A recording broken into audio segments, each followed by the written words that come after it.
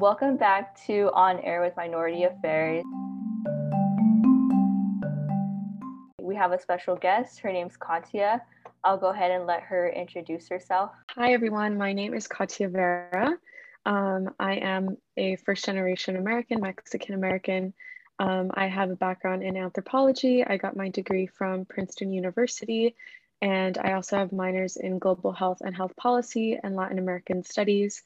I work for a digital media platform called Latinx in Medicina, and a lot of what we'll be talking about today is kind of my areas of study and also a lot of ideas and discussions that I have at work and content that I create. So I'm really looking forward to spreading the word and talking more about issues affecting the Latinx community and how it regards their health. Thank you so much for joining us today. I'm also going to let our newest host, Maria, introduce herself. Hello, everyone. So my name is Maria. I'm a fourth year Phi-Sci major at UCLA, and I'm very excited to be here. I'm so glad that we all can go ahead and move forward with this podcast. So I guess we can go ahead and get started with our first question. The first question would be, what are social determinants of health? Just to get started. So social determinants of health are really any component of your social life that affects or can affect your health. So social determinants of health are really access to education, access to healthy food, access to transportation. I think the example of transportation really helps people who haven't really heard of social determinants of health before. And basically, if you're in California and you kind of need a car to get around, having a car is a big social determinant that will kind of help you get to your job, help you to get to the hospital.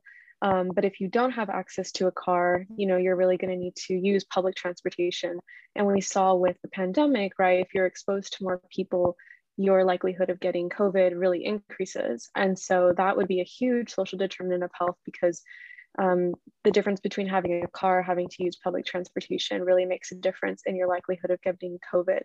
And in the United States, socioeconomic status is inherently tied to race and ethnicity given the history of the United States and our social structures. So the communities most negatively affected by social determinants of health are typically communities of color. How would you say that structural violence contributes to social determinants of health? Yeah, so structural violence really describes the social structures that stop individuals, groups, or societies from reaching their full potential. Usually we think of violence as something that's physical, but in this case, it's social structures that are causing injury. So they can be economic, they can be political, legal, religious, cultural, but think of things that are structurally in place that would have a negative impact on someone's life, like a court decision being made or like hate crimes that aren't taken seriously by the state.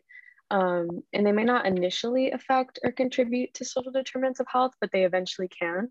The example I like to give is a court case that was passed in 1982 called Pyler versus Doe. And essentially in that court case, the Supreme Court found that states cannot constitutionally deny students a free public education on account of their immigration status. So that's kind of like the precedent. But in 2011, Alabama enacted laws that required school administrators to determine immigration status for students that had been newly enrolled. So this really affected the Latinx school children because their parents and they themselves were scared to attend school if they were undocumented and then could potentially be deported. So we know that education is a social determinant of health because without a formal education in the United States, job prospects are really narrowed. And in the US, there's no fundamental right to health. So most people have access to health insurance through their jobs. And not all states have Medi-Cal the way that we do in California. So that's kind of how structural violence and social determinants go hand in hand. Got it. Thank you so much for explaining that connection to us. So the next question would be, how do social determinants of health relate to health disparities in the Latinx community? So the Latinx community is really unique in a lot of ways. It's an ethnic group, it's not a racial category. So you can be indigenous and Latinx, you could be Black, you could be white, you could be mixed. And Latinx Americans also come from different countries in Latin America.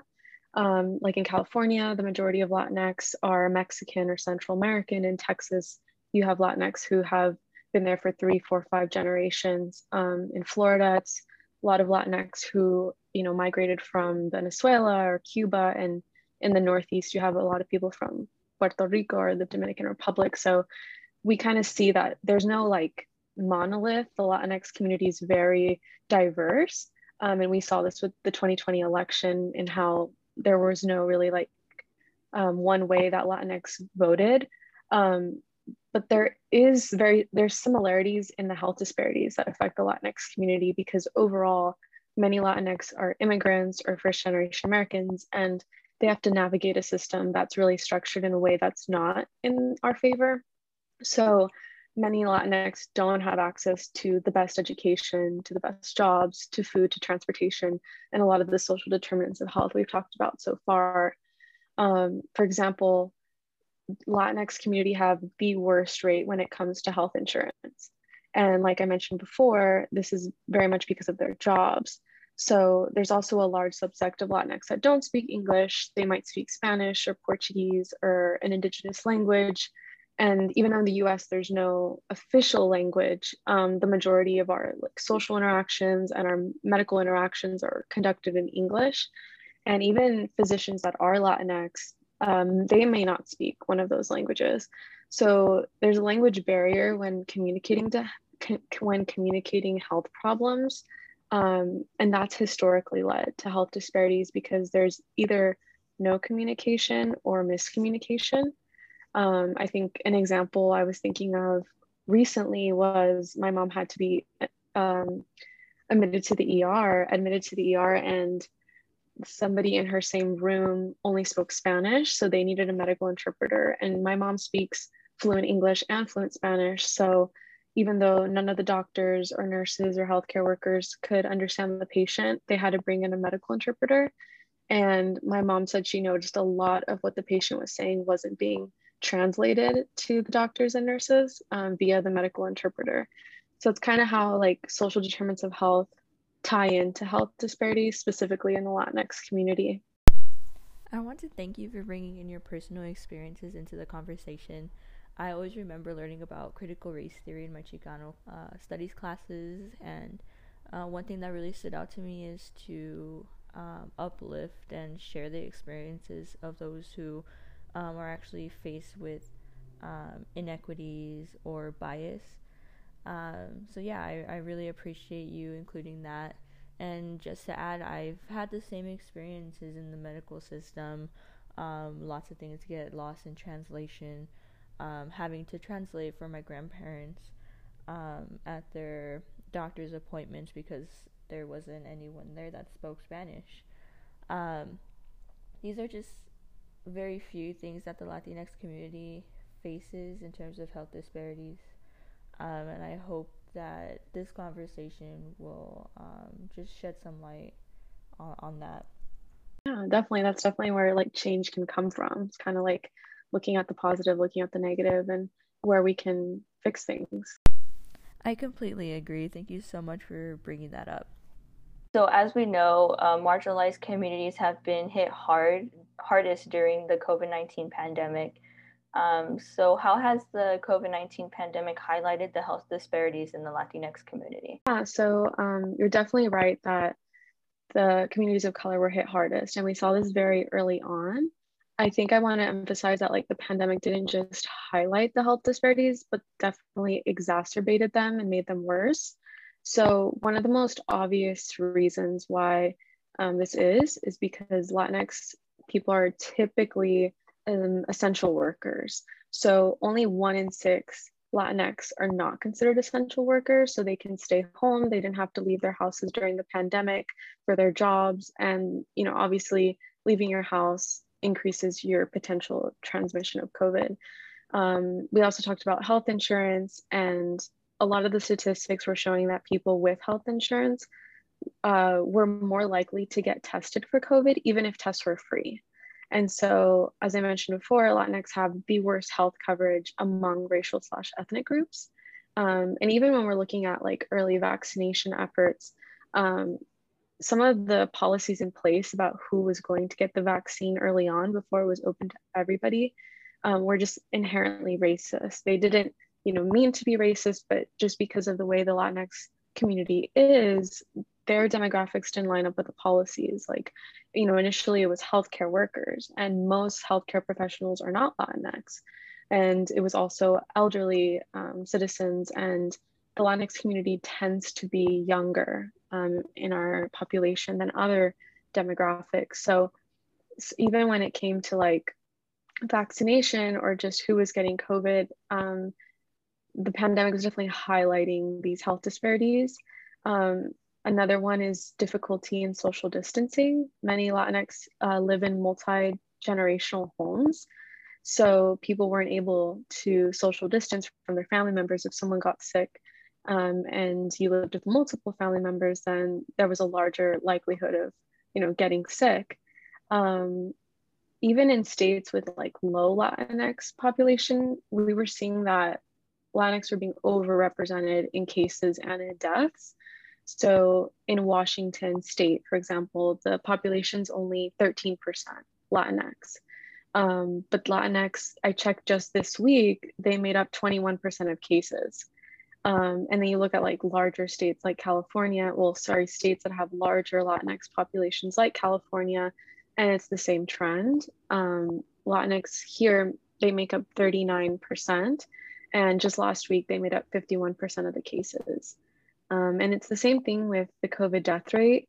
Overall, the Latinx community or population in the United States is 18%.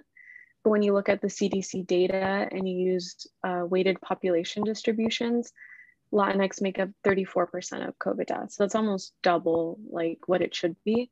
And it really is just getting worse, because in May 2020, when vaccination was barely getting to be like everybody, it was only 27% of deaths. So unfortunately, even as the pandemic has gone on, it still hasn't gotten worse, and definitely highlighted the health disparities that exist within the Latinx community. I encourage our listeners to read a study that was recently done about pandemic inequity. It was done by researchers at Harvard Medical School and published in JAMA, and it really talks exactly about this. And they kind of measured like racial and ethnic disparities in death and other hospital-based outcomes for COVID and for non-COVID patients. And the results weren't surprising, but they just kind of like echoed that disparities are evolving in access to hospitals, getting admitted, quality of care, and just the ways in which the pandemic's highlighting the core of health disparities, not just being able to social distance, because Latinos in many ways are essential to the economy, but they're not necessarily treated in that way. Thank you so much for adding statistics. I think it's very important to actually hear the numbers in order to understand what's going on right now.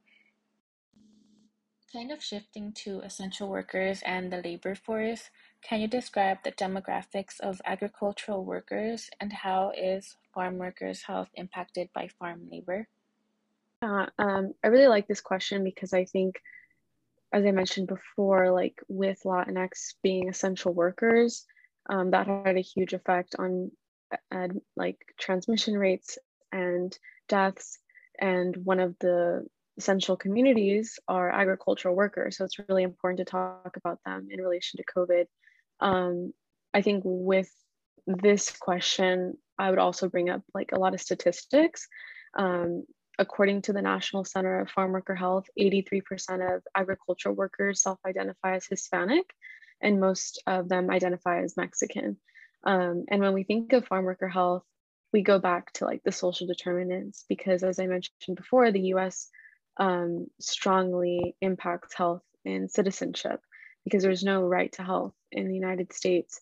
So we have to look at how many farm workers are citizens versus how many are here with green cards, or how many are undocumented.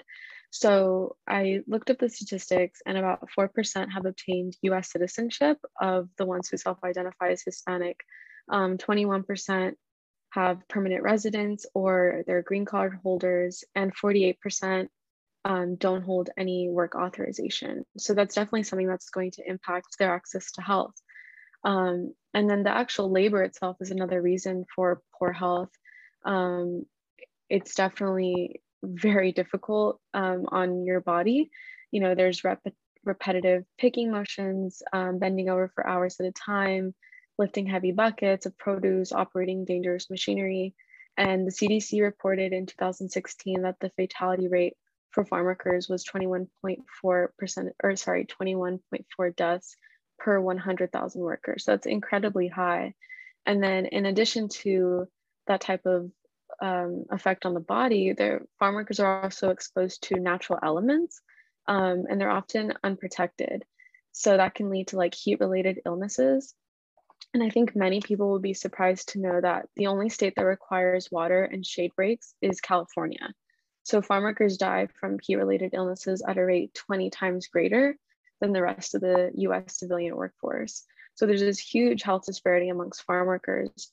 And even if we look beyond natural elements, farm workers are exposed to toxic chemicals and pesticides that are sprayed onto agricultural crops, you know, to like combat infestations and increase crop production. But unfortunately, farm workers are often either sprayed while they're working or they're exposed from fields that have been recently sprayed.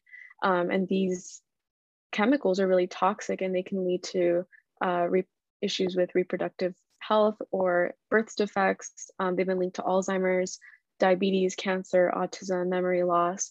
And I'm from the Central Valley of California, which is a huge agricultural region. And my family were farm workers, and several people we know actually developed cancer because of the pesticides when they were, you know, in the fields. So it's a very like important topic that needs to be addressed, and definitely was exacerbated by the pandemic, because even though many people stopped going to work, we still needed food, and our healthcare workers were still, you know, out there picking fruit, doing what needed to be done to feed the nation, but not necessarily protected. And their health outcomes were just getting worse with increased likelihood of getting COVID, and then many being undocumented, scared to get vaccinated, and also not be protected by their work and not being given masks and really essential PPE. Yeah, I think it's really easy to forget just exactly how food is getting to your table when really farm workers are the backbone of this country. So we just want to take the time to appreciate all of the farm workers out there. I think it's a really important topic in order to really understand how they are being impacted. And hopefully, in the near future, more resources can be implemented in order to help this population. So, just bringing everything together, what are some ways that students could advocate for equal healthcare in their community? Yeah, so I think there's like two ways to look at this question. There's kind of the long term and the short term. And when I think of the long term, I think of the study that was conducted by UCLA's Latino Policy and Politics Initiative. And they estimated that it's going to take 5 centuries for medical schools in California to fully address the Latino physician shortage and close the Latino physician gap. So I think this really like encourages people that are looking into medicine to become healthcare workers, because overall in every demographic of medicine, there are shortages and gaps between Latinx healthcare workers and Latinx patients. And Latinx physicians, nurses, etc. You know, we understand Latinx culture because it's our lived experience. And being treated by someone who speaks your language or understands your culture, your religion, or your experience as a minority in the US, many studies have shown, and it's also just kind of intuitive, that physicians with a similar background to their patient are going to provide better care, because they're dealing with something that they know and that they understand. And patients also feel more comfortable speaking in their native language or speaking to someone who understands their background. And we've seen with the pandemic that patients have access to a lot of resources about COVID, but at the end of the day, they're going to lean on people in their own communities that they trust to tell them that the vaccine is safe. So in the short term, I definitely think students should be looking for volunteering opportunities or internships within communities that are vulnerable. So when I was in undergrad, I wanted to work with populations that wouldn't necessarily have access to healthcare if not for public hospitals. And so I interned at New York City Health and Hospitals the summer between my junior and senior year, and I conducted research for them. So I think looking for those opportunities that you're going to be exposed and being able to advocate for equal healthcare in your own community, that's kind of how you can bridge that gap and hopefully, you know, be even a small catalyst for change in that way. Yes, that's great info for all the students that may be listening. I want to just go ahead and thank you for such an informative podcast. I think that your blog posts are so crucial in understanding the complexities of Latinx health, and the work that you're doing is amazing. And I'm going to definitely be linking those blog posts in the episode summaries, so anyone who's interested can go ahead and give them a read. Thank you so much. I really appreciate you guys inviting me, and I encourage, listeners to kind of research even more. There's so much information out there, but it's definitely not always talked about in classes or even in the news. So I hope that this podcast can kind of like open their eyes to how important this information is. Yes, thank you again for being such a great guest, Katya. And thank you as well for all of the information. I think we covered a lot of different topics that were needed to be talked about. And I hope that the information was resourceful and informative for everyone listening right now.